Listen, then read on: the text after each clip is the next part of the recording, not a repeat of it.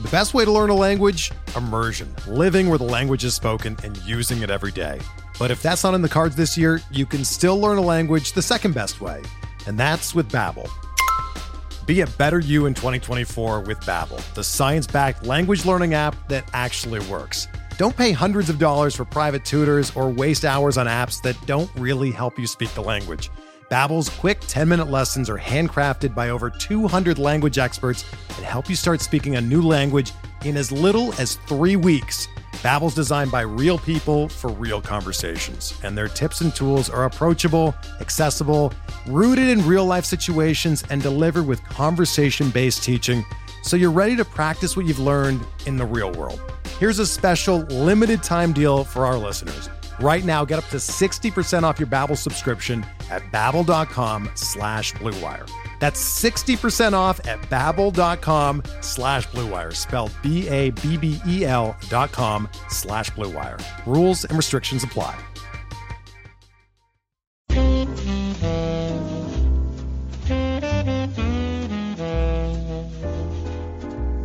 Hello there, I'm Austin Bristow, and you're listening to On the List. For episode 25 on Friday, May 15th, I'm joined by Pitcher List writer Callan Elslager. Callan, thanks for joining me. Thanks for having me, Austin. And now, for those of you who have not listened before, each week I'm joined by a writer from our Pitcher List staff where we talk baseball, get to know our writers a bit, and what they've been working on recently. So, if you want, you can also send in your mailbag questions. We'd like to answer your questions at the end of the podcast here. So you can send those either directly to me on Twitter. I am at Bristowski, and the Twitter for the show is OnTheListPL. Or even easier, you can hop into our PL Plus Discord server where I ask those questions every week. Now, Callan, where can the people find you on Twitter? You can find me at Twitter at Callan_Elslager. It's a lot of letters. I'm not going to try and spell it. You can find it in the description or on Austin's Twitter. He'll probably tag me. So just follow him. You can find me. It'll definitely be in the description here. But yeah, it's a lot of like, how do you spell the Elslager there? Yeah, it's it's a good time. It's a hard one to say out loud. I've gotten every possible pronunciation of both Callan and Elslager, so I'm just used to it. You know, 5th grade, getting called out of class on the loudspeaker when you get to go home. I think I got like 10 different pronunciations. You're just walking quietly like, it's Callan, but I'm not going to say anything. Bye. All right. Could Colin Elslager come to the front, please? Colin Elslager? Oh, it's the worst when you go to the doctor, too, and they call you a Colleen, and it's like, it's me. Hi. No Colleen. No Colleen here. Sorry, I'm a big, strong man. Brutal. I am fairly lucky in that there's not a lot of ways to mess up Austin. Occasionally I get Bristow, with the OW at the end, but it's not common. That's why I just surround all my friends have very simple names. So I'm just friends with people, Alex's, Josh's, Austin's, Nick's, everybody, just common names. So I'm the only one you have to try and butcher. Yep, you're the weird one of the bunch. Yep. But that's always all happens. right. So we want to know, who is Callan Elslager? So go ahead and we'll just start off easy here. Just tell us a bit about yourself. Yeah, so I guess I might be one of the youngest guys on staff. I'm 24 years old currently right now in law school in Pennsylvania. I just finished up my second year Congratulations. 2 days ago with exams, so as long as I pass, I'll be going to my third and final year. And so we'll see how it goes. I'm originally from New Jersey, grew up there most of my life, and came out to PA just for a different change of scenery in college and law school. So kind of want to do a little something different, do a bunch of different things. I ski in my free time with my family. We'll go, do that. Very nice, very nice. And did you also study in Pennsylvania for your undergrad? I did, yeah. Susquehanna University in Selinsgrove, Pennsylvania. Very small liberal arts college, but wanted something a little different and small. So I actually was not in a big pond where I'd get lost easily. I get that. Yeah, I also went to a very small school. My graduating class at Eureka College was 126. Oh wow, that's even. I think we were about maybe 400 or so. Yeah. Maybe I gotta look again, but it was a small class. Gotta love those tiny liberal arts schools. I had a great time with mine. Yeah, you open up the book and it's like, I gotta figure out where I'm gonna go to college, and I saw this one. I'm like, how the heck do you pronounce that? I was like, this has a lot of stuff that I might want. Let's go see it, and then it just kind of worked out. Luckily. Oh yeah, love it. So from Jersey, I think this is now 3 in a row. Jersey boys, because I had Steve on 2 weeks ago, Steve Giswelli. Last week we had Jim Chatterton, and now you're on. That's 3 in a row for gentlemen from Jersey. You didn't know, but the Jersey guys are taking over pitcherless. I think Nick, we're slowly phasing Nick out, and it's gonna be a whole Jersey show. It's a Jersey Shore all day. It's gonna be a whole new site in a few weeks. Apparently. Well, Steve likes to claim he's from Central Jersey. Do you hop on that train, or are you more North-South Jersey? Oh no, I'm Central Jersey. That exists. If our governor can point to a map and say this is Central Jersey, then it's definitely a thing. So yeah, that's 100% a thing. Fair enough. I hadn't heard of it before talking with Steve, but no. Now 3 weeks in a row, I'm getting a lot of opinions about Jersey all of a sudden. Did he give you the pork roll or Taylor ham debate, or no? Interesting. What is a pork roll? It's I don't even know how to describe it. It's a breakfast meat. You usually put on like a bagel sandwich or something, and it's either called pork roll or the brand is Taylor ham. So people from, I forget which Jersey, call it Taylor ham, but that is a myth. It's pork roll. I will fight anyone from Jersey who tries to tell me otherwise. But it's delicious. If you ever end up in Jersey, if you like a good breakfast sandwich, get some pork roll on with a egg or cheese or whatever. It's very good. Okay, noted. Yeah, I was telling the last two guys, I've been to Jersey a single time. I went across the Ben Franklin Bridge from Philadelphia and was in Jersey just to find one geocache and then go back to Philly. That's all you can really do. Sometimes you can't be, if you're not from there, you might want to spend more time than you have to there. So I don't blame you. That's a good way to phrase it. Yeah. Now, from Jersey, we've had the last couple guys. Steve grew up a Yankees fan. Jim, huge Mets fan. Where do you find yourself?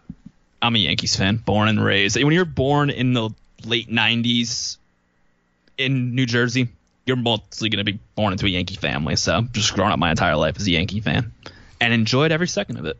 That makes a lot of sense. Yeah. So you would have been, because you're only a little younger than me, you would have been old enough to remember their most recent World Series. Yeah, 2009 is the only one I can really remember. So people like to sometimes call me a homer for being a Yankee fan, but I could barely do anything in 98, 99, 2000, let alone remember them winning the World Series. So I've only got one title to my claim. So exactly, yeah. My dad likes to tell a story of when I was an infant on his chest watching the Braves clinch the 95 World Series. I was born in August of 95, and so I was, 3 months old. He says I was awake and watching the end of the game, though, so there you go. There you go. You can claim the fame as you were watching the 95 World Series. Bet you can't say a single thing about it, but I don't remember a bit of it, though. If you did, that'd be very impressive. So I gotta assume growing up, in the mid 2000s era as a Yankees fan, you're either going to have your favorite player as one of Jeter, A-Rod, Sabathia, someone like that. Am I on the right track there? Yeah, you're pretty much. I was an A-Rod fan growing up. We had my brother and family friends. We always would go to play with ball in the backyard and pretend to be players. I would always try and imitate the A-Rod stance. But then after the steroid scandal, I don't want to say distance. He was still my favorite player growing up, but still my all-time favorite player. We would have to go Derek Jeter. He's the captain. He's the face of the team. It's hard to not like the guy. He's just did everything the right way. Almost teared up his final game. I will say that. Oh, of course. I mean, baseball has made me cry many a time. My wife checks on me at the end of the season every year to see if the Braves are going to make the playoffs, because she knows that every year when the Braves are eliminated, whether it's the last game of the year or in the playoffs or whatever it is, that I always have just a small cry to myself. Yeah, my mom has given me plenty of it's okay. You know, she's upset too. She's a Yankee fan, but she won't go as disappointed as I will get when the Yankees lose in the playoffs to get eliminated. So she knows to give me the space, but then give me there's always next year, and I just kind of give her a cold shoulder of there's not always next year, Mom. But what about this year, Mom? What about this year? No, this was our chance. I totally get that. Like, I would hope that as good as our two teams are, that sometime in the next 5 years or so, we could see like a Braves-Yankees World Series. That would be pretty awesome. Oh, I'd love that, especially if you guys can knock the Mets. I don't even dislike the Mets too much, but I have one friend from home who's a diehard Mets fan. He'll not let me live it down if the Mets do anything good. So if they can just get knocked out of the playoffs at some point, even by your Braves, more than happy to see that happen. Hey, works for me.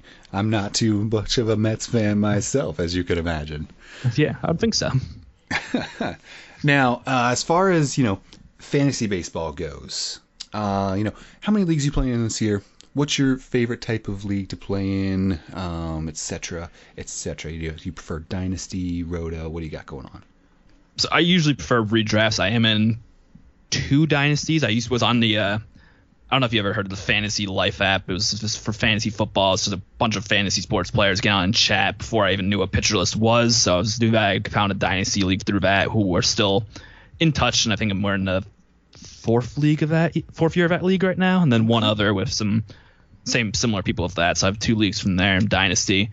Then I have 8 redrafts leagues. I've gotten pretty into it over the years. I've jumped into some NFBC stuff this year to try and make a little money off it, and TGFBI it's been a lot of fun since I started getting in the industry.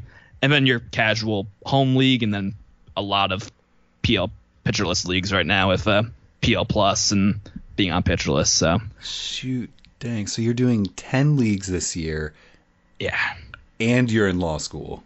And I'm in law school, yes. It's busy. I keep myself busy, but it's usually I gotta keep my mind off law school somehow. So it's okay, finish my classes, finish my homework for today. Let me go check my lineups. Yeah, I was gonna say, when football season starts, if you're doing both of those, you've got no social life at that point. Yeah, it helps when you're in a pandemic, and you don't really have a social life during the pandemic. So that's fair. Yeah, just today. The North Carolina government came out and has dropped the mask mandate. So that's not necessarily the best thing. The vaccination rates in North Carolina are not super high yet. But, yesterday the CDC came out and said if you are fully vaccinated, you can go about your life without a mask indoors and everything like that. So that's nice. It's nice to feel like we're in some sort of normalcy.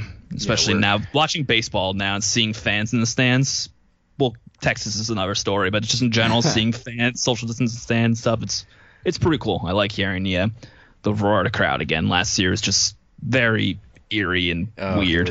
Eerie, felt hollow and everything like that. But yep. Yeah, I'm hoping to go to some minor league games here soon. Get my Greensboro Grasshoppers and High Point Rockers, all that kind of stuff. Got a lot of good minor league baseball in the Carolinas. Yeah, I'm going to one next week, actually, the Harrisburg Senators. It's only like a 10-minute drive from my apartment, so I think I'm going to Uber over for a friend. We got the tickets. We're both vaccinated, so we're going to go enjoy some minor league game and hit up downtown Harrisburg a little bit. So that sounds like a lovely evening. I might have to do the same. I got my brother coming into town nice. Next week, so we might have to do the same. Yeah, you got it. Now that we're slowly getting back to normal, it's nice to do things again and not just go places, but be social distance. And the hangouts are, let's go for a walk or let's go do this. Yeah, now it's okay. I remember go to bars and stuff. I remember doing things. Yeah, it was fun at one point. Fun. Now, you are not super new anymore. I want to say I like to play this little game where I try to remember when each person that comes on my show joined. I want to say you came on in the off season before 2018. Is that right? No. I'm about a year into being on staff. I joined the Discord probably February of last year, and then the pandemic hit. And then around July, Nick put out a thing saying, hey, we're looking for some writers. And I was writing for Mike Kurland. He's another guy in the industry. Him and I had formed a kind of rapport on Twitter. So he was looking for writers in that same Fantasy Life site. They had me on for a little bit for writing. So then Mike Kurland took me on, and then Nick was offering things. I'm like, I would regret not trying for this because I'm hanging out in Discord every day. Let's see what I can do. And Nick took my sample and was able to work something out and brought me on, and I've been a part for almost a year now. It's been a lot of fun. It goes to show how much you've ingratiated yourselves into the community here. Because like I said, I thought you've been on for much longer than that. Yeah, it's nice when someone has said it, but PL Plus, that has definitely helped me get through the pandemic when you can't go out and see people. Or it's like, okay, let's jump in the plaid. Let's just chat with some people. Anytime someone wants to have a conversation about baseball, I'll do it. So just going on joining PL Plus, it was a big whirlwind of, wow, I can make it here. I can do this. This will be fun. Yeah, PL Plus really was kind of like a godsend during the pandemic when none of us were able to see our friends and stuff like that. Yeah. It was great to be able to still have a sense of community through the literal pitcher list community. Oh yeah, absolutely. So, well, good stuff. Now, so you haven't been here too long, but has there been anything you've worked on up to this point that you've been particularly proud of? I've just done a lot of the nastiest pitches. So once a week I'll drop those articles. So that's been a lot of fun to do, learning how to do those GIFs. I don't think there's any that I've been more proud of than the rest. Maybe you can go cheesy and say my first one I wrote, just being able to go on Pinterest and be like, oh, I wrote this. I'm on this site right now. So check out that byline. Yeah, check this. Oh, look, that's me. That's my picture. I made that GIF. But yeah, I guess that would be the most proud of, just to say, you made it in the pitcher list and you got something published there, but nothing that really stands out above the rest. I'm going to be working on some stuff probably during the summer now that I don't have classes tying me down. So if I can work on a going deep piece or something other than that might add to the list. But yeah, you and I have had a few conversations just about, analyzing players and stuff like that. And for all the listeners out there, let me tell you, it's a smart dude. So I'm really interested to see kind of what kind of stuff you can get into now that you have some time to actually, dig into some players and write something a little more analytical, flex your muscles a little bit. Yeah, it'll be a lot of fun. Something I've been wanting to do, but between choosing, do I want to work on that or study for an exam? I know what I want to do, but it probably wouldn't work out too well for me for school. But also, law school and, passing classes. Yeah, it's kind of important, I guess. I'm not paying too much to get. Now, of course, I'm thinking. Yikes. Yeah. All right. Now, what kind of stuff are you into, outside of the baseball realm? Like any hobbies or anything else like that you want to shout out here? So I mentioned that my family, we usually go on ski trips during the winter. Usually one time a winter, we'll go on a family trip to upstate New York or Vermont. We've gone skiing before. We didn't last year, obviously, because of the pandemic, but I'm looking forward to this winter. We're possibly going to go out west. We've talked about doing that. So I do a lot of that. It's been something I've been doing since I was in kindergarten, I think. With the little pool, with the little noodle, trying to tell you the pizza and not run people over, but it's that. I'm a big football fan too. I also write for QB lists, so once football comes around, you can find me there and possibly hear me on some of the podcasts there. So, I'll big into football as well, big into skiing. I'll hang out with friends, grab some drinks, go just do a bunch of stuff, go outside, have a catch, go kick the soccer ball around, just do whatever to stay busy. So there's a couple things that I want to follow up on there. I have never been skiing before in my life. I am from central Illinois, where it is so flat that you can literally, without exaggeration, see for a good 5 miles to the horizon. Yeah. So skiing is something that I never had the opportunity to do. I would try it. I feel like I wouldn't. I don't know that I'd be good at it, but it sounds fun. I recommend it. I mean, it's something keeps you active and gives you something to do in the winter when a lot of people say they don't like the winter because it gets too cold. And it's like, okay, I can go ski. My family has actually probably done more of those trips than going to like, Florida. I've never been to Disney World, but I've skied in multiple parts of the country. So that's something. You're not missing a ton of Disney World. I've been there a couple times. It's all right. Yeah, it's just one of those things that everyone always says, have you ever been to Disney World? And you tell them no, and they give you a look like, how the heck? And it's like, I mean, I would have liked to, but we've done a bunch of other stuff. Yeah, it's worth doing. Like, it's worth doing. I would recommend doing it at least once just to, say you did and have that experience. There's some cool stuff there. I've heard they've got a lot of more stuff for young adults to do there recently and to be interested in. Like, they've really expanded as far as their Marvel content, their Star Wars stuff like that. So it's not as much.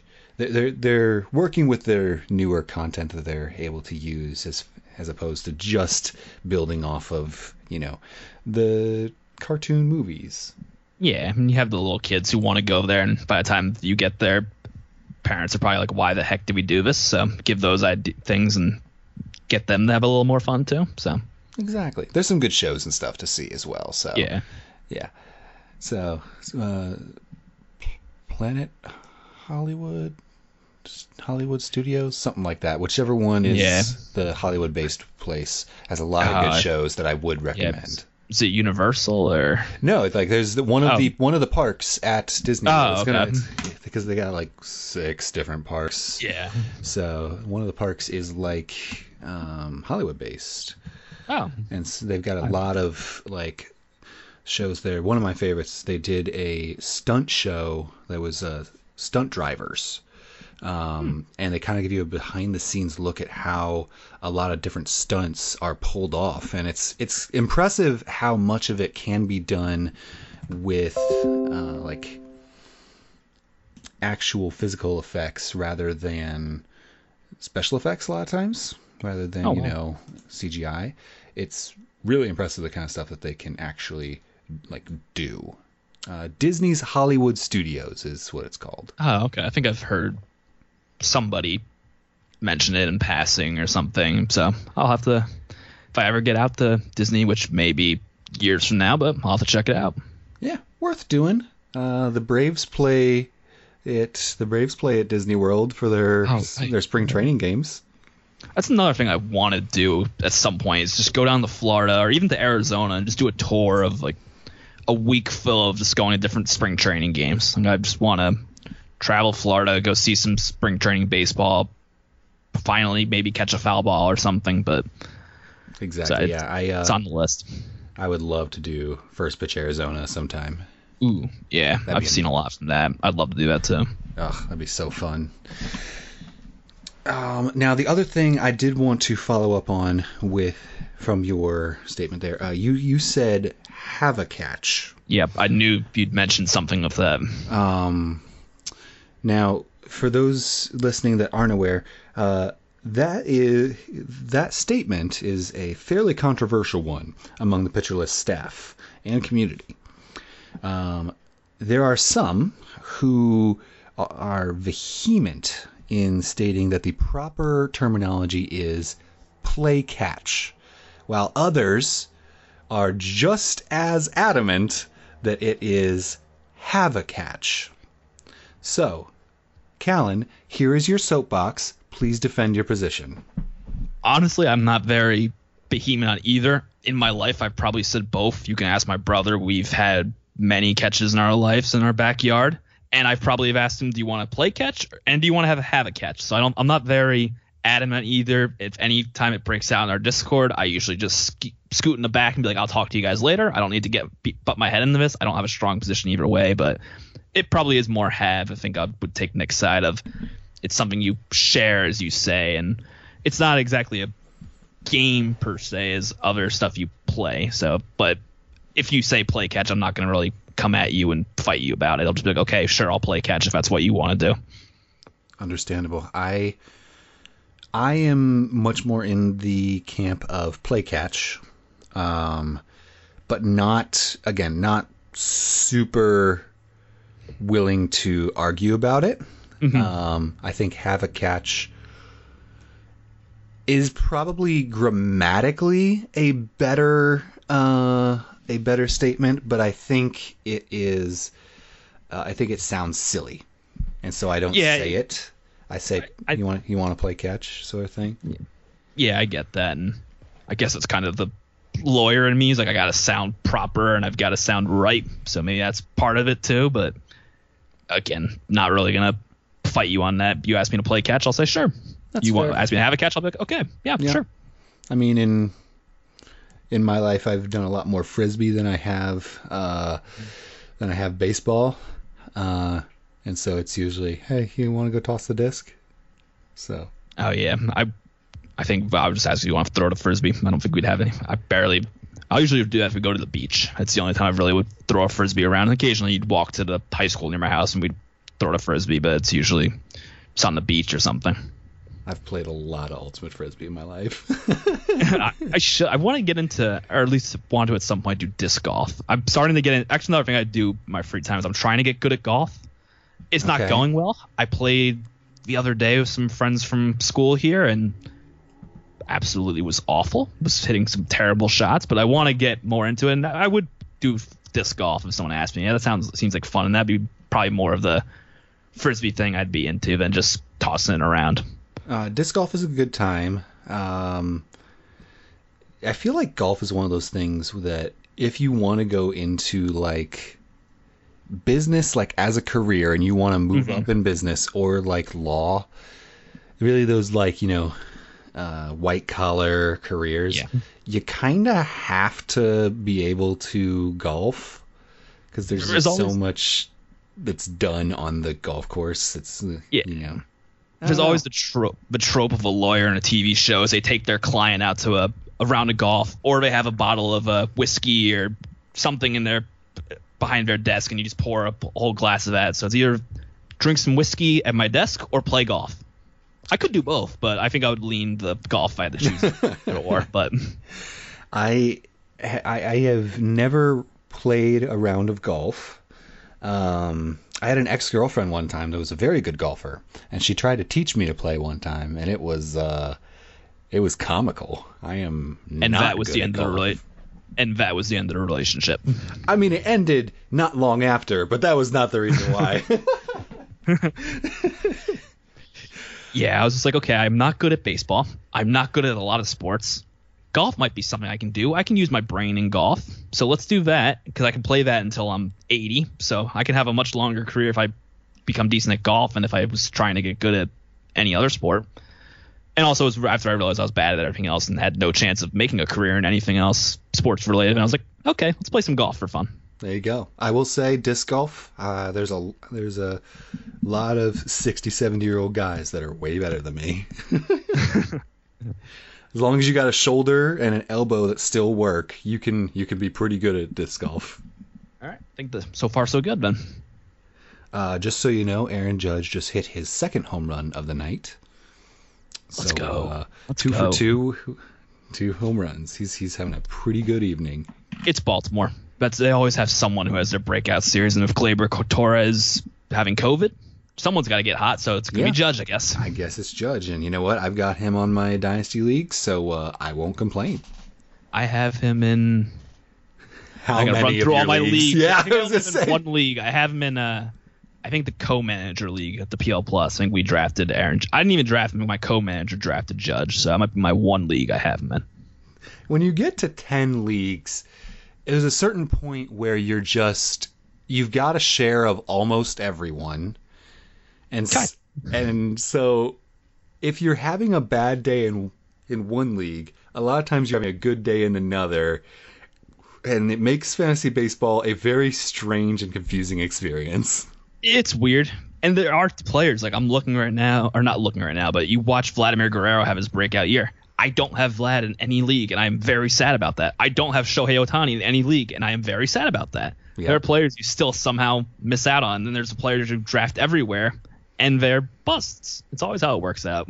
Yeah, I was pretty in on Eugenio Suarez this year.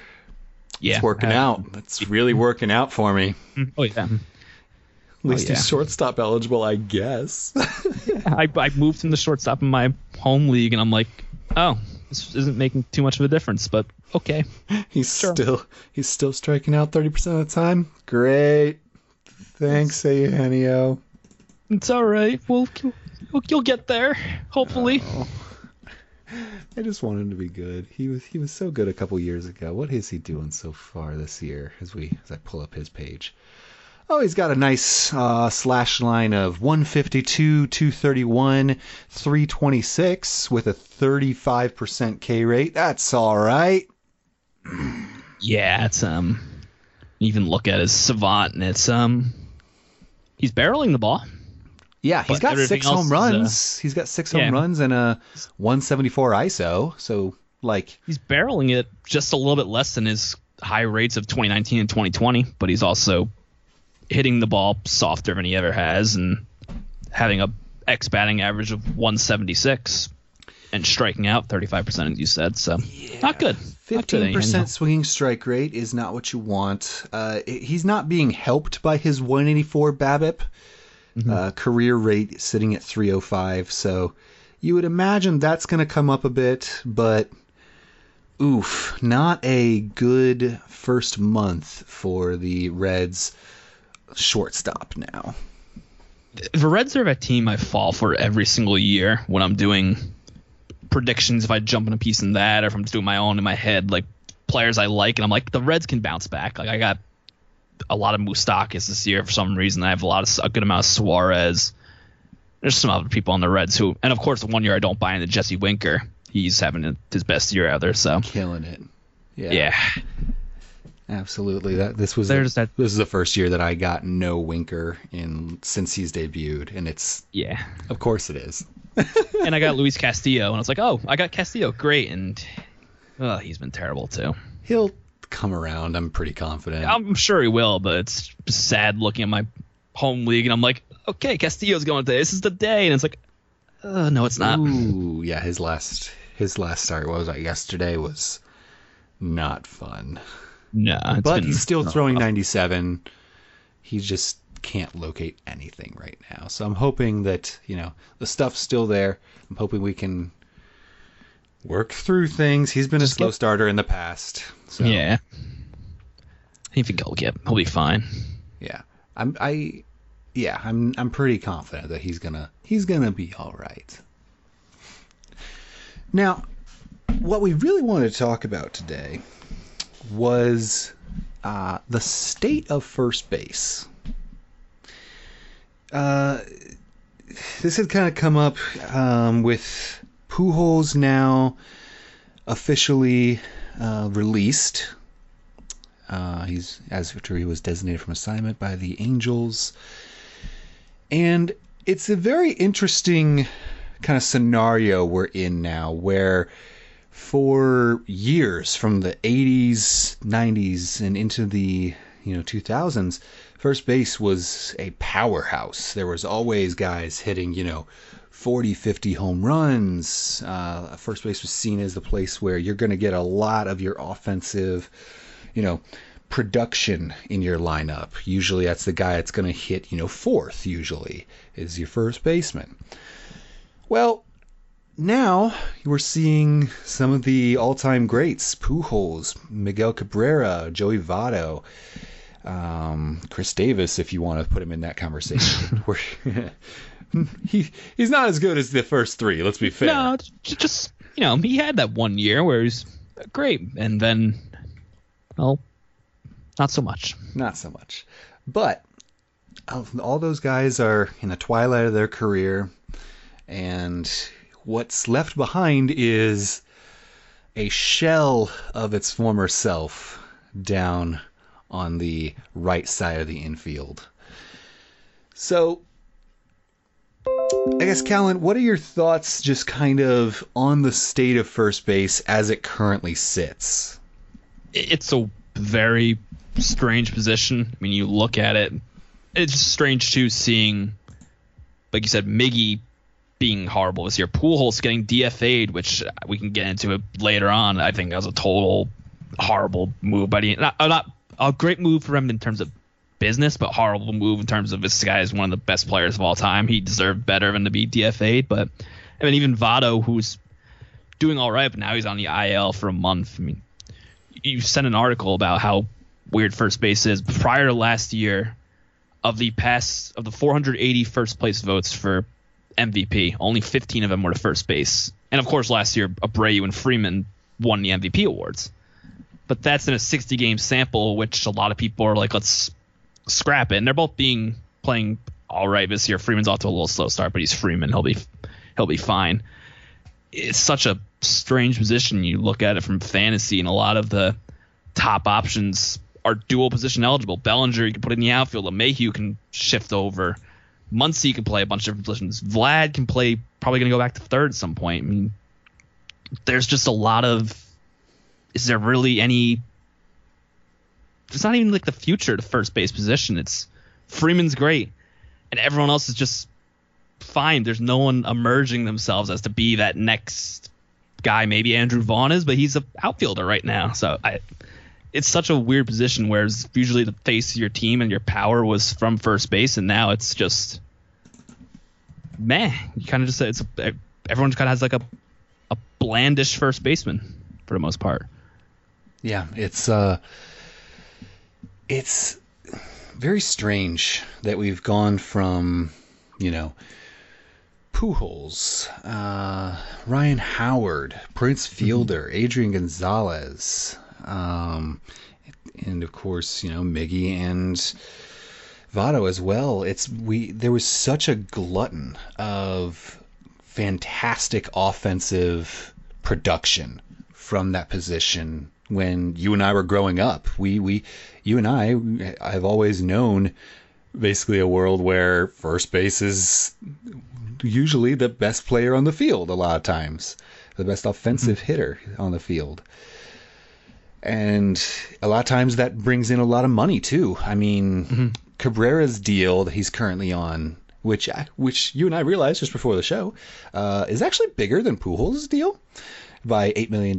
He's making $248 million over 10 years. So Miguel Cabrera is signed through 2024, which is wild. Yikes. He's got to end up being like Pujols in the end too.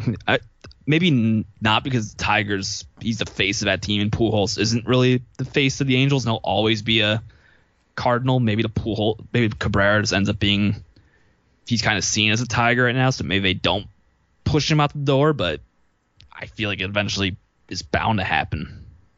Yeah. Let's see. Since 2015, here's a list of guys who have been all-star first basemen. And let's just think about kind of where they're at nowadays. Albert Pujols, Miguel Cabrera, Joey Votto, Ryan Zimmerman, Brandon Belt, he's having a good year, Adrian Gonzalez, Mark Teixeira, Jesus Aguilar, and Yonder Alonso. It's weird to say that Jesus Aguilar is the best one of them right now. Yeah, he's having a great year, but Aguilar and Belt are the only ones who are really even doing anything productive. A lot of those guys, I mean, Zimmerman, I think he's still playing, right? Ryan he's still Zimmerman? There, but I think he's short slide platoon sort of guy now, but he's at least still around. But it's probably because he has to play for the Nationals or anybody else, or nobody else, I should say. Gonzalez, Teixeira, and Alonso have all retired. So yeah, it's been it's been a lot of aging stars over the past few years we've seen here. And like you said, there's not a lot of guys coming up. You don't hear about like first base prospects. Mm-hmm. You hear about every once in a while we'll get a guy who probably could be an outfielder, but they're going to put him at first instead, or could be a third baseman, but he's going to end up at first. Like you said, Andrew Vaughn that's a proper first base prospect, but he's not playing there right now. Yeah. The only other one I can think of off the top of my head is Spencer Torkelson, and I just looked him up, and he's playing a lot of third base. It's part of baseball nowadays. That's probably part of it is everyone needs to be versatile. If you're just coming up as just a first baseman, that's how baseball is kind of trending away from now, is you having set in at one position. You need to be able to move around. Like you would think, we talked about this before the show a little bit, Max Muncy, he seems like just he should just be first base and that's it.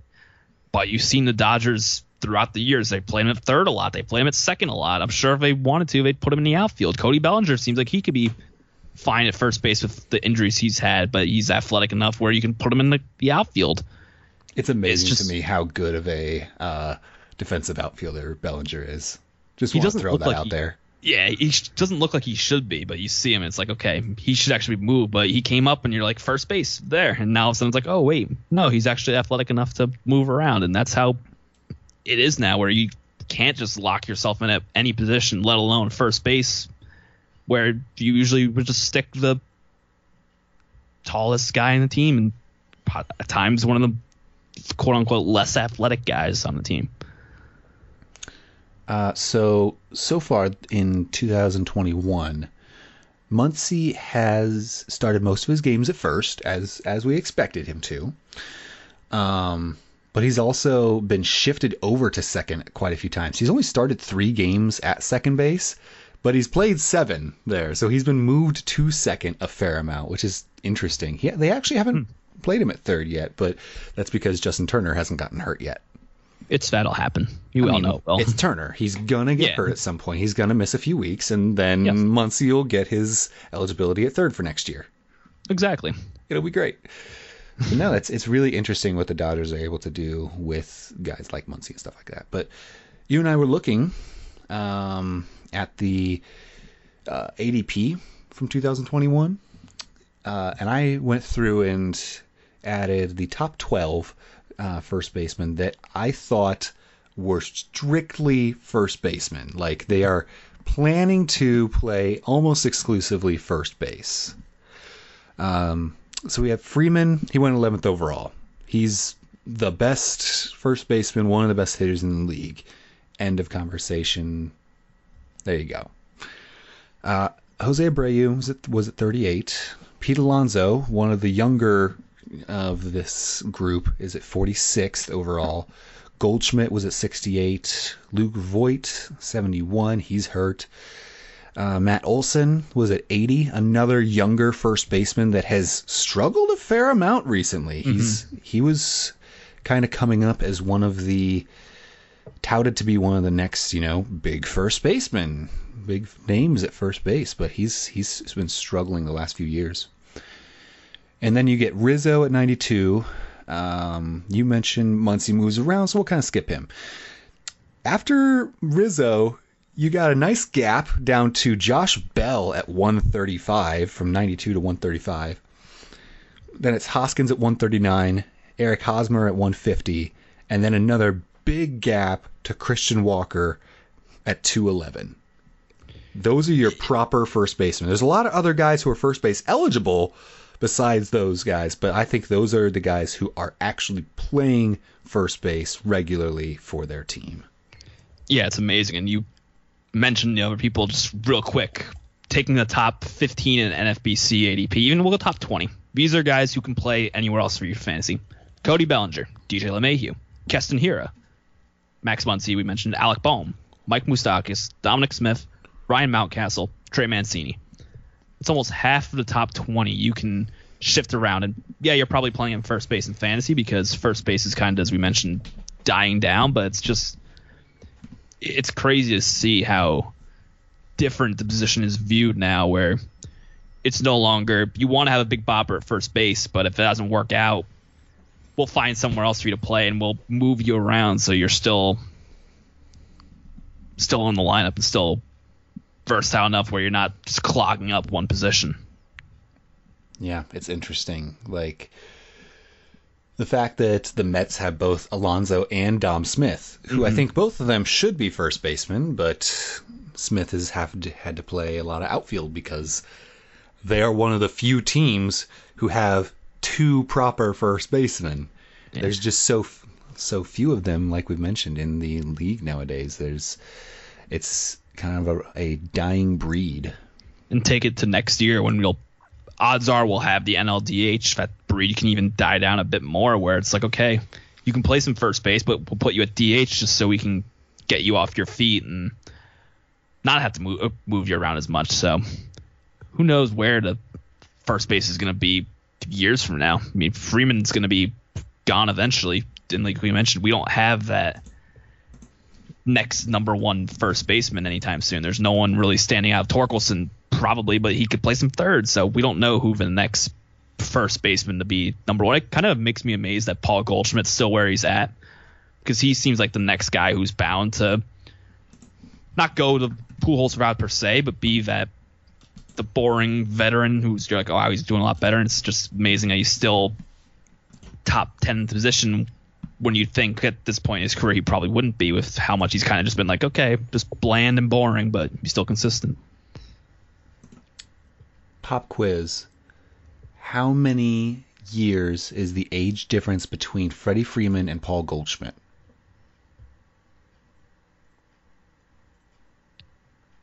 3? It is only 2, and they are almost exactly 2. They were both born in mid-September, only 2 days apart. And so Freeman's 31, Goldschmidt is only 33. For whatever reason, I thought he was older than that. He seems like he's older. I feel like you just remember. He's just been around forever. I remember my first couple of years of playing fantasy, and Goldschmidt just kind of being that guy who you picked pretty early on, and you knew he was going to be consistent when he back in his first round pick days when he was stealing 30 bags still. Yeah, I mean, Goldschmidt has been playing full time essentially since 2012 when he was 24 years old. So he's been around for like 10 years now of giving us good production. Even if you go to, last couple years when he's disappointed by his standards. Mm-hmm. His first year in St. Louis only hit 260, but hit 34 home runs. Last year, in a 60-game sample, hit 6 home runs, but hit 304. So he's been able to maintain not only his production, but he's still a pretty solid defensive first baseman as well. Yeah, he's still. Now you put Nolan Arenado there, and it just makes the Cardinals' corners arguably the best corner tandem you have in the infield in baseball. It's the first one that stands out when you think of those great corners you have in the infield. That's I would put Hosmer and Machado up against them, but that. Like, Matt Olson isn't that good at defense. Olson and Chapman was the one you always wanted to be in that conversation, but you mentioned Olson's kind of just been... He's kind of so-so at defense. He's nothing special. Yeah, he's been... Nothing terrible. He's been fine this year at the bat, too, but like they have that upside where it's like that's what you want to watch, but they haven't been able to reach it. Even Chapman this year, he's obviously a great defender, but his bat hasn't been that great this year. Yeah, it's been very up and down for Chapman, streaky so far. Rizzo is actually... Anthony Rizzo is 1 month older than Freddie Freeman. Wow. 1 month older than Freddie Freeman. And the trajectory their two careers have taken is wild. Freeman has been playing full-time and very productively since 2011 when he was 21. Freeman has been playing full-time for a year longer than Goldschmidt. Wow. That's a weird It's thing. weird. I feel like Goldschmidt's been the guy all these years, but it's like, oh, wow, Freeman's actually been out there longer. Goldschmidt, yes, started playing full-time in 2012, and Freeman was in 2011. Rizzo also got on full-time in 2012, and so he as well just is basically a year behind Freddie as far as full playing time goes, but over the past couple years, he's just kind of taken a bit of a nosedive as far as his production. He had good power output in the shortened season, 11 home runs. If we do some quick maths here, I think that comes out to right around 27-ish, 29. Comes out to about 29-30 home runs. So good power output still, but batted .222. It's not what you want. It's gonna look so weird next year when he's not in a Cub uniform. Same with Chris Bryant. That team's gonna. It's gonna be so very strange. That very dynasty odd. died down so quick. It was like I got the World Series and then nothing else happened. Like no even real long playoff runs or NLCS bursts. I mean, they got the World Series and then now we're gonna probably see a deadline sell. Probably Brian Rizzo playing elsewhere come August. I know that everyone starting in like 2015, I think 2014, everyone was like, yeah, the Cubs are going to be the National League team of the next decade. Look at this lineup. But I mean, Bryant kind of fell off. And the pitching consistently just wasn't there. Yeah, Baez is kind of falling off as well. He's having such like a weird year because fantasy has been good. 'Cause he's got power and speed, and that's all we want in fantasy. But he strikes out about 40% of the time. Oof. It's weird. Let's see. Yeah, what's Baez doing? 36% K rate. That's not what you want. But yeah, like you said, 8 home runs and 6 steals so far. Oof, that's nice.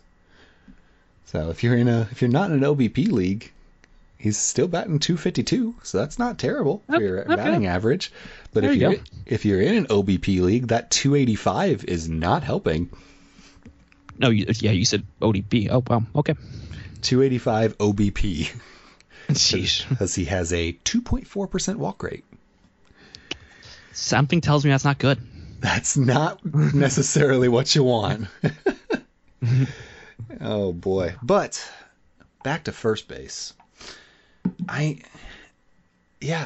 been talking, I've kind of been going through and trying to look at the MLB pipeline to see who might be a guy that we're missing besides Vaughn and Torkelson that, we could actually see coming soon and playing some form of first base. And boy, oh boy, I can't really find any besides those two. Like, Kirilloff is supposedly can play first base, but I think he's an outfielder, really. I think he's a corner outfielder.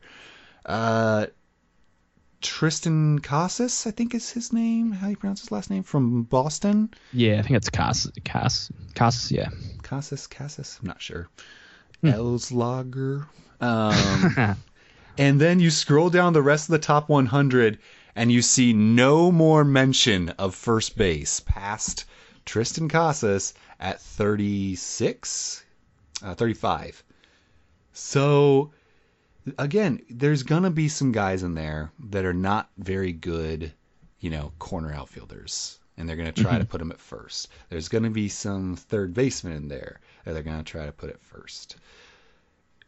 But you don't really have too many systems right now that are actively trying to produce first basemen.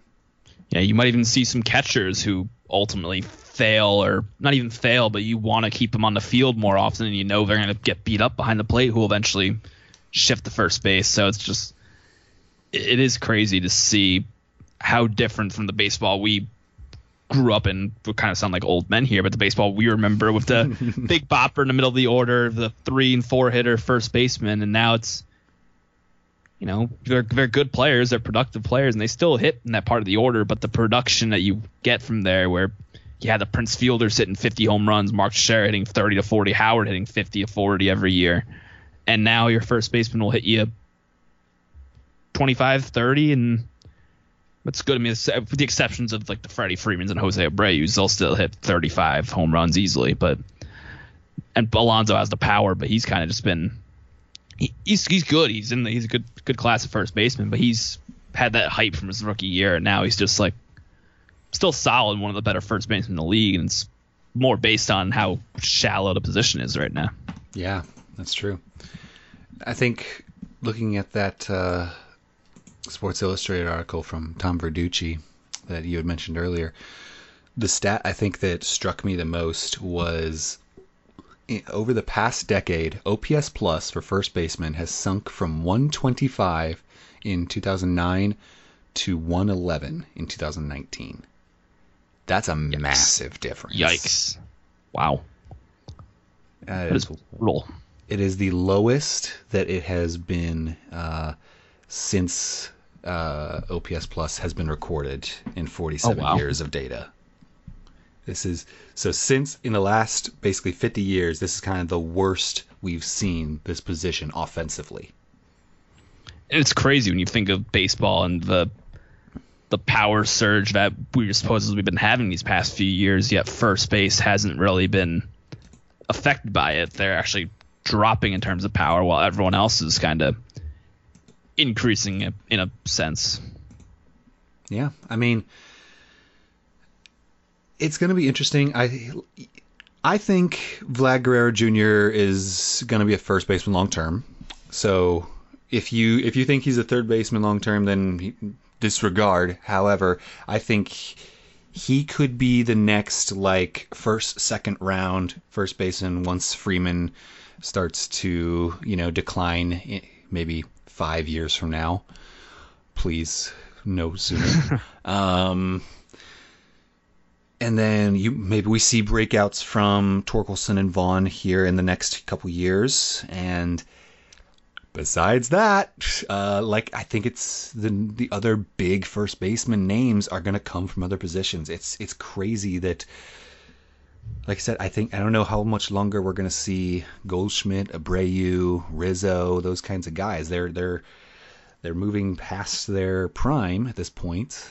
How old is Abreu? I don't even know that one off the top of my head. Let me see.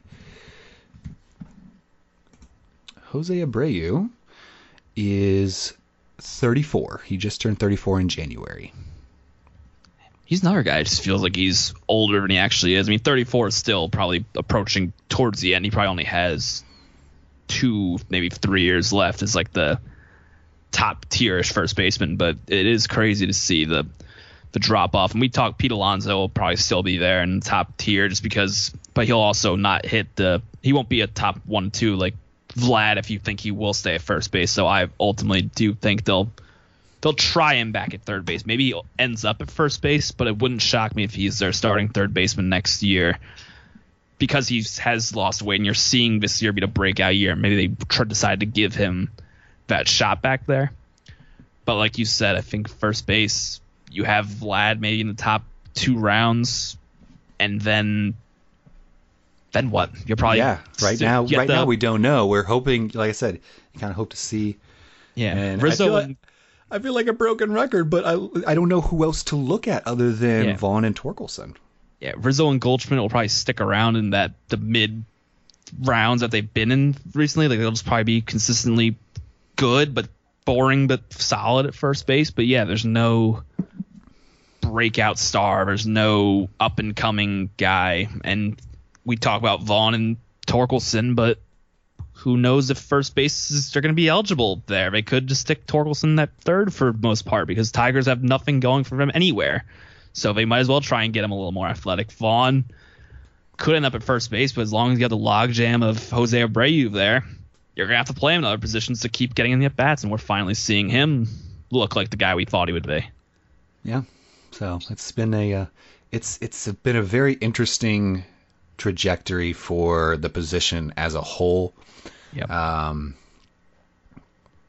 It's been interesting to see how MLB has, progressed in the decade that you and I have been able to really appreciate and pay attention to the baseball and its developments.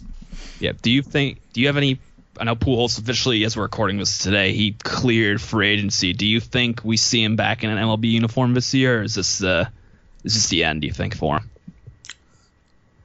It depends on what he wants to do. Mm-hmm. I think he wants to keep playing, and I think Baltimore will pay him enough. Yeah. I don't know that any other team is going to be interested. Yeah, I think he's got to Maybe realize what he is at this point and know he wants to play, but you're probably, if you want to play for a contender, then you're short side platoon bench option for those guys. I think a good fit, someone I've heard somewhere, I think is a good idea, possibly Oakland could be a nice fit for him.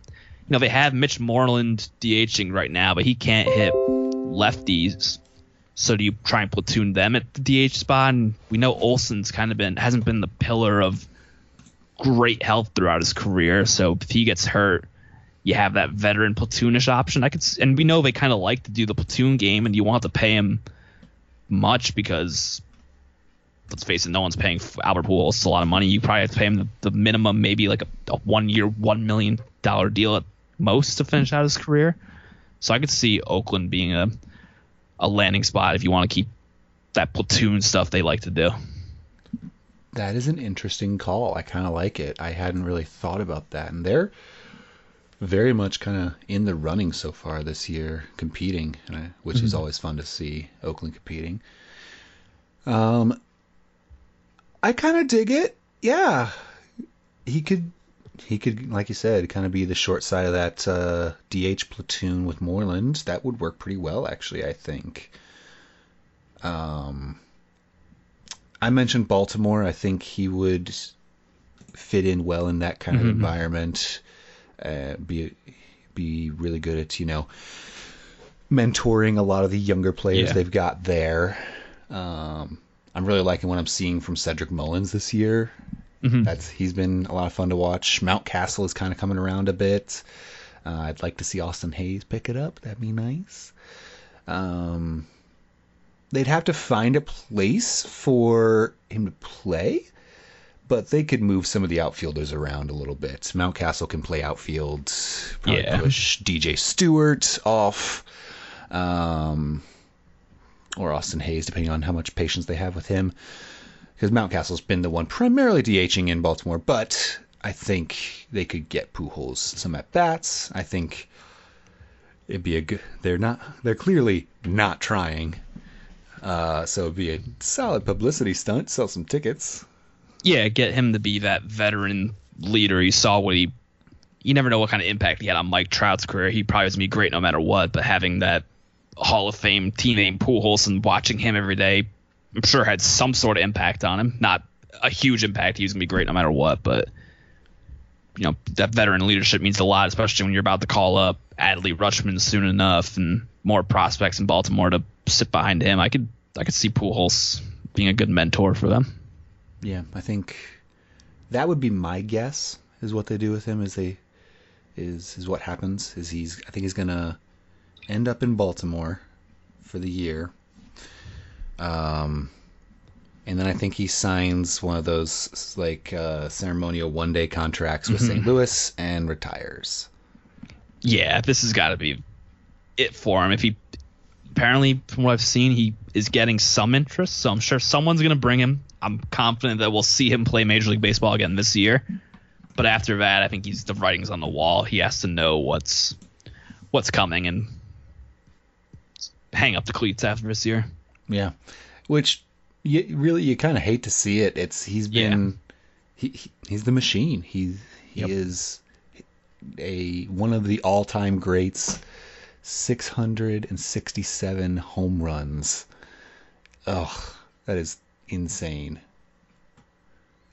Yeah, he was one of the first players I can remember just fearing when he came up and just watching him and just knowing I was witnessing greatness. He was one of the first hitters I can really remember seeing and being like, this guy is just something else compared to the rest of the league. Yeah. 3,253 hits for him in his career. Jeez.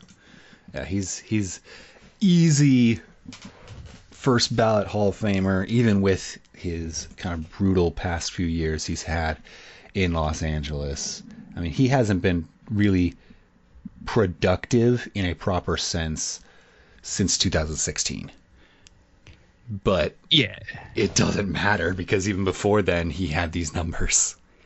Even with how terrible he's been in Anaheim, he's still hitting 298 for his career. Just Yeah, think if he his had, rate stats are still ridiculous. Yeah, think about it, he had like at least one or two Pujols like years, he'd be hitting 310 around easily. So it's crazy to see even how bad he's been since he came to the Angels, what his career still looks like, and they're still right there with all-time great status. Yeah, it's wild. I'm trying to see, where does he rank among all-time leaders in doubles? Because he got nearly 700. Yeah, I would guess top 10 would be right off the bat of my head. You would be wrong, sir. Damn. Just kidding, you're right. He is number 5 all-time in doubles. Wow. And can you guess any of the guys ahead of him? The 4 men ahead of him. Willie Mays? Nope. Mays was not a doubles guy, apparently. No, well. I would say Roof, but that's probably wrong. Bonds, maybe? Nope. I don't like this game.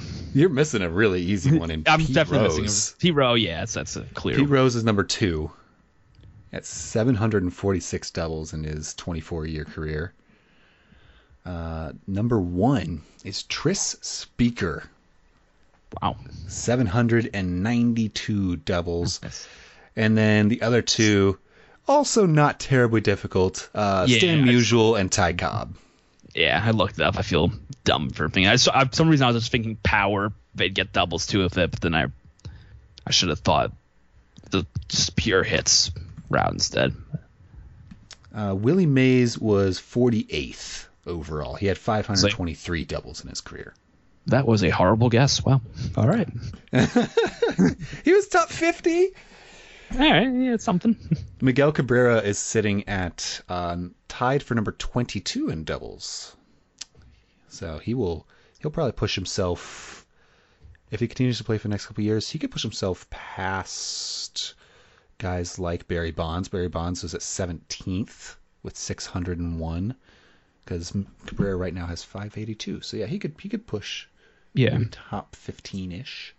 He's got himself on that. If he stays healthy this year, we could see him get career hit 3,000 too this year, and that's I thought Mickey already had it. I hope he already did. I hope I'm not wrong on this too. Man, if so, you're 2000 baseball. If so, then cancel the podcast. Just close this. Nope, Bye-bye. you're right. Okay, he is sitting at 2,880. He needs another 120 hits. So yeah, he'll get there. Yeah, he'll get another 120 hits. Man, not like the Tigers have anyone to play over him. So just keep him in there. Let him get as many bats as you can. Give you one thing to cheer about this year in Detroit. Yeah, honestly, he might get there this year. If not, he'll get there next. Yeah, he might get there this year. You hope. You really hope so. You really do. All right, man. Any other kind of closing thoughts as far as the first base goes? I think we had a good conversation about that. It's crazy to see how the mighty have fallen and how nobody's really taking their place right now. It's just a solid position without any true superstars, with the exception of Freddie Freeman right now. Yeah, it's Freeman and the rest. Yeah. Bellinger is, but he's outfield, like we said. So yeah, I definitely consider Bellinger an outfielder first. Yeah, definitely. But who knows? We could be eating our words. Christian Walker, he's going to break out. It's going to be crazy. Hey, I mean, the way season Jesus Aguilar is having, he could be in that conversation right now. He might be starting it for the All-Star game. You never know. You take that back. I'm sorry. You take that back. If Freddie Freeman is not out hitting Jesus Aguilar by the All-Star break, I'm going to be upset. Alrighty, well, a good portion of our podcast is devoted to answering your questions on the air. So, if you have questions for me and my guest each week, you can tweet them directly to me at Bristowski or on the list PL. Or even easier, you can hop on into our PL Plus Discord server. That's where I've gotten most of my questions for the past few weeks, including this week. Now, Callan, before we get into these lovely questions that we've got for you, what is your favorite part about the PL Plus Discord server? I enjoy going on for Plaid. For those you don't know, it's Pitcherless after it's dark at 9 p.m. Staff members, PL Plus members, will hang out and just chat. We'll talk baseball, anything really. It starts out baseball and then goes into some very weird routes that I wake up next morning, see pictures in the server, and I'm like, how the heck did that get talked about? But it's a lot of fun. You get to know people you're working and hanging out with a lot more. And we do trivia nights on Tuesday nights, hosted by Owen Jordan White. We'll do the game of the week some nights where some staff members will commentate a game and we'll just hang out and talk baseball. It's a lot of fun. You get to know the staff and people a lot better just by chatting up in there. So, one of my biggest regrets up to this point is in Pitcherless is that I have yet to attend a Jordan White trivia night. You've got to. I feel dumb sitting in there sometimes because it's like it just goes in so many different directions of trivia, and I'm in law school. I think I know a good amount, and then you sit down in trivia and it's like I know a lot about things I should not know a lot, and then you see things you should probably know and it's like, oh, yep, right, yep. Yeah, I unfortunately with my master's program I'm in right now, Tuesday nights is my homework night because for whatever reason the school week starts on Wednesdays, so Tuesday is when I have to get everything turned in by, and I am a procrastinator at heart. So it's a good thing. Good thing summer's coming up. Yeah, I'm actually nearly done with my program. I am 5 weeks away from having a master's degree, which is going to be dope. That is awesome. Congrats. Thank you. Well, let's go ahead. We do have some lovely questions here. A good friend of the podcast, Ben Brown, wants to know, Callan, who is your favorite Yankee role player / utility guy of all time?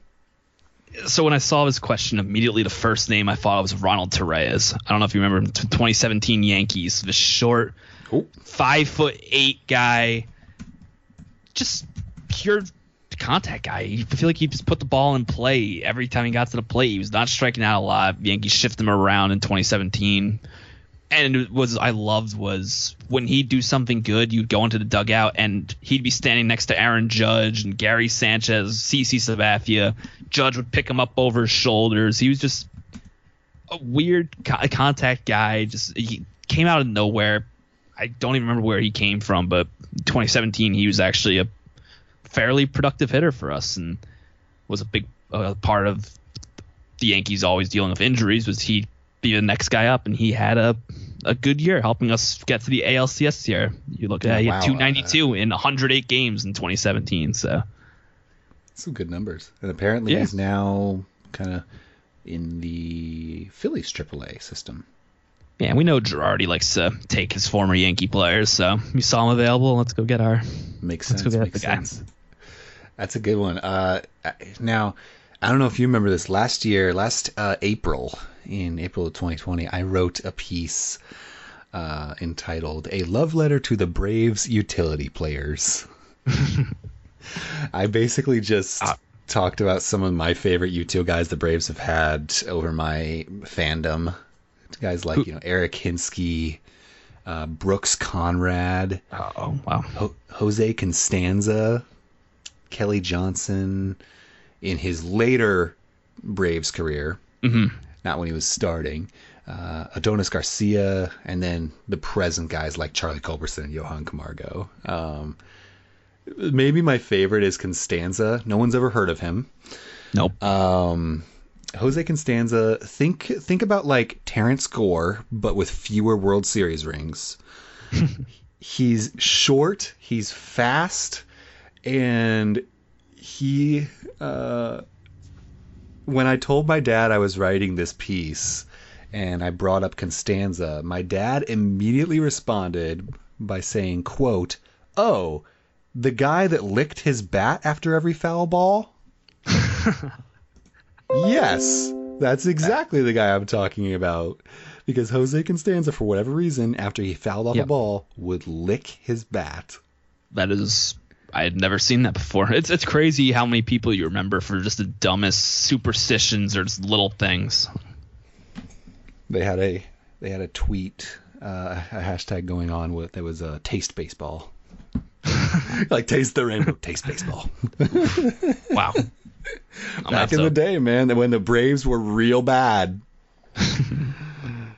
Sheesh. Yeah, that's one I had never heard of before, even Costanza or licking the bat. Besides Yasiel Puig, that's the only time I've seen like kissing the bat or anything get popular.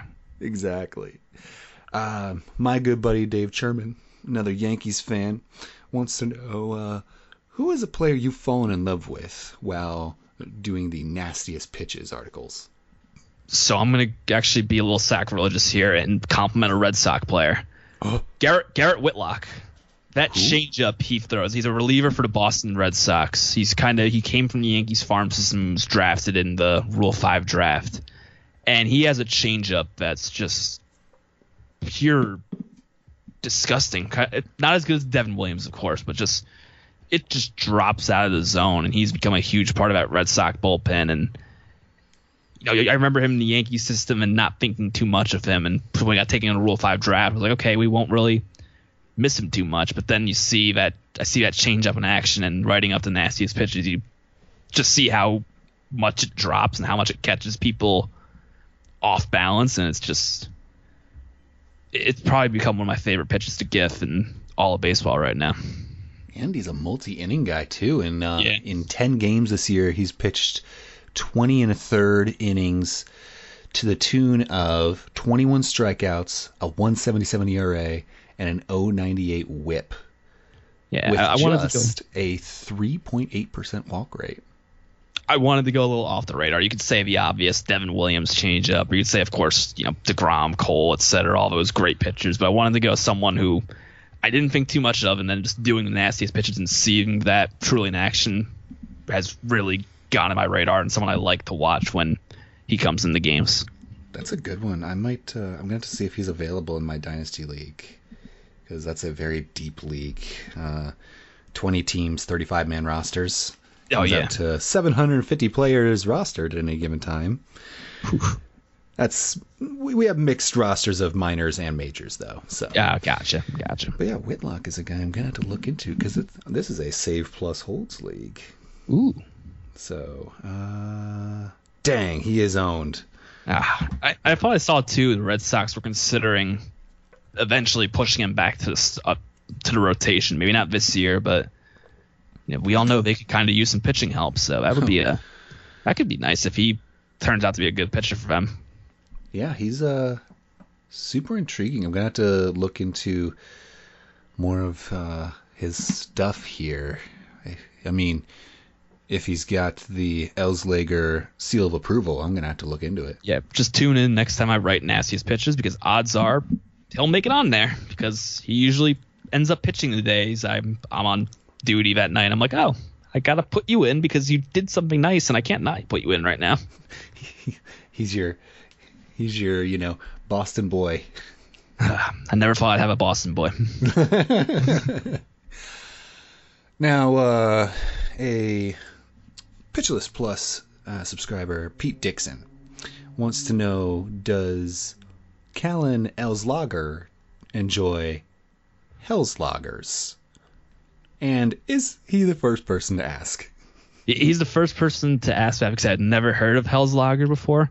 But I've heard many people ask if it's Elslager and say it should be Elslager, and made me wish sometimes that it is Elslager, because I would not be in law school right now. I would have my own brewing company, name it Elslager, call up Daniel Port to help me make some beer, name it L's Lager, and probably be making millions right now. So That's sometimes a I good do name for a wish. beer. So I wouldn't mind it being last name being L's Lager, but I'd looked at it after I saw this question, but I had never heard too much about Hell's Lager. So a Hell's Lager is a type of beer. Essentially, anytime you see like a pale colored lager, that's probably a Hell's Lager. It's very popular. Yeah, I'm sure I've had it and just didn't realize it was called a Hell's Lager. I believe, don't quote me on this, but I'm pretty sure Heineken is considered a Hell's Lager. Then I've had a Hell's Lager. I actually went to the Heineken brewery in Amsterdam when I was on a trip when I studied abroad. So that was pretty cool. Very nice. Yeah, it's a super popular type of beer. It's just it's the specific name of it. Gotcha. I learned the other day a new vocab word. Give me one sec. I gotta pull this up. I learned the name of what you would call someone who is like a beer specialist, like knows their stuff, and that is like their career, is being specifically a beer specialist. I'm going through my history trying to find it because I cannot remember, but I went through, and apparently you can actually like apply to get this kind of a license. Oh, really? Something that a lot of like brewers will do, or owners of breweries and stuff like that. As I just continue to talk about what it is without being able to actually find the link to that website, because I went to the website to look up and see, how hard would it be to get this title. Yeah. And If it's not too hard, then maybe you'll see me dropping out of law school in a few days. I don't know that I could recommend that. Yeah, no, something a little in too deep right now to just bail, but never know. I could start my own L's Lager brewing company, which I've wanted to do if I was just L's Lager. purposefully have everyone mispronounce your name for the rest of your life. Yeah. I cannot find it at the moment, but while you answer this next question, I'm going to continue looking. So, another Jersey guy recently on the podcast, Steve Giswelli, wants to know, how does it feel now that Dolan has decided to stop messing up the Knicks and is now focused on messing up the Rangers? And I want everyone listening to know that before the podcast, I had to ask, who is Dolan? And the Knicks play basketball, right? I had to ask those questions, and I meant both of them. Yeah, it doesn't feel good. I'm not a huge basketball fan. I'm not even like a huge hockey fan, but I'll watch the Rangers. They're my team for hockey, and it doesn't feel good. Dolan never had his hand in the cookie jar for the Rangers. He's always been very hands off with them. ATLR. But now that the Knicks are actually good, he has to have his hands in something, so he needs to tear down the Rangers and hopefully not progress the rebuild that we've been going on. So it doesn't feel good. I don't like seeing that we're looking for a new president, GM, and coach all in one off season after we just took really good steps in the rebuild. So it doesn't feel good. I don't like you right now, James. I never really have liked you, but just because the Knicks are good, now you got to come ruin the Rangers too. I don't love it. So the official word for a beer specialist is called Cicerone. Cicerone. And here I was thinking I wasn't going to learn anything today on this show. Yeah, there's like 4 different levels of it. There are officially, from what the Cicerone.org website says, there are 125,000 Cicerones certified at the first level. Once you get up to the second level, that drops to only 4,000 people. The third level, it doesn't even give a number. Oh, wow. And then there's a 4th level as well. That is a Master Cicerone. I could not tell you what you have to do exactly to get to each level, but you can go to cicerone.org to look into it if you are interested in, becoming a professional beer guy. We have brewer or enough beer aficionados on the PL's pitcherless staff, so maybe we'd have to go for the group rate and see. Let's get a group sister on and have a nice pitcherless lager brought out. I want so badly to sit down with like myself, Daniel Port, Ben Brown. I think Fenko is also a craft beer guy, and see if what we could do. And I know Port has made beer before. Mm-hmm. What we could do to brew our own beer for like a pitcherless lager or something like that. Yeah, and that'd talk be to great. Nick, get it on the pitcherless site. I think it'd be a great moneymaker. That'd be fantastic because, like you said, there's a ton of guys, myself included, that are very into craft beer. I think that would be fantastic. There we go. We've got a great. That's our brain trust now, Austin. Now we gotta make it happen.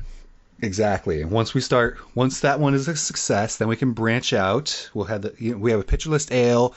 We have the Callan Hell's Lager. It'll be great. Perfect. I'm all in. Let's do it. Well, alrighty, man. That's about all I've got. Do you have any closing thoughts for us? No, it was just great hanging out, talking some baseball for a few minutes, and then talking about everything else. It was a lot of fun. Thank you for having me. Absolutely. I was happy to finally get you on. I know you and I have been. You reached out to me a few months ago and was like, "Hey, if you're looking for people, I'd love to do it." And I got your podcast mate Daniel on sooner, and I didn't want to do too much like back-to-back sort of thing. So, but finally worked out. We had to reschedule a couple times, but you're here. I was happy to have you. It's been great. Absolutely, a lot of fun. Well, one more time. You know what? Screw it. Spell it out. Where can people find you on Twitter? At Callan _Elslager, CALLEN_ELSLAGER. There it is, people. Well, for Callan Elslager and myself, Austin Bristow, thank you all for listening, and this has been On the List.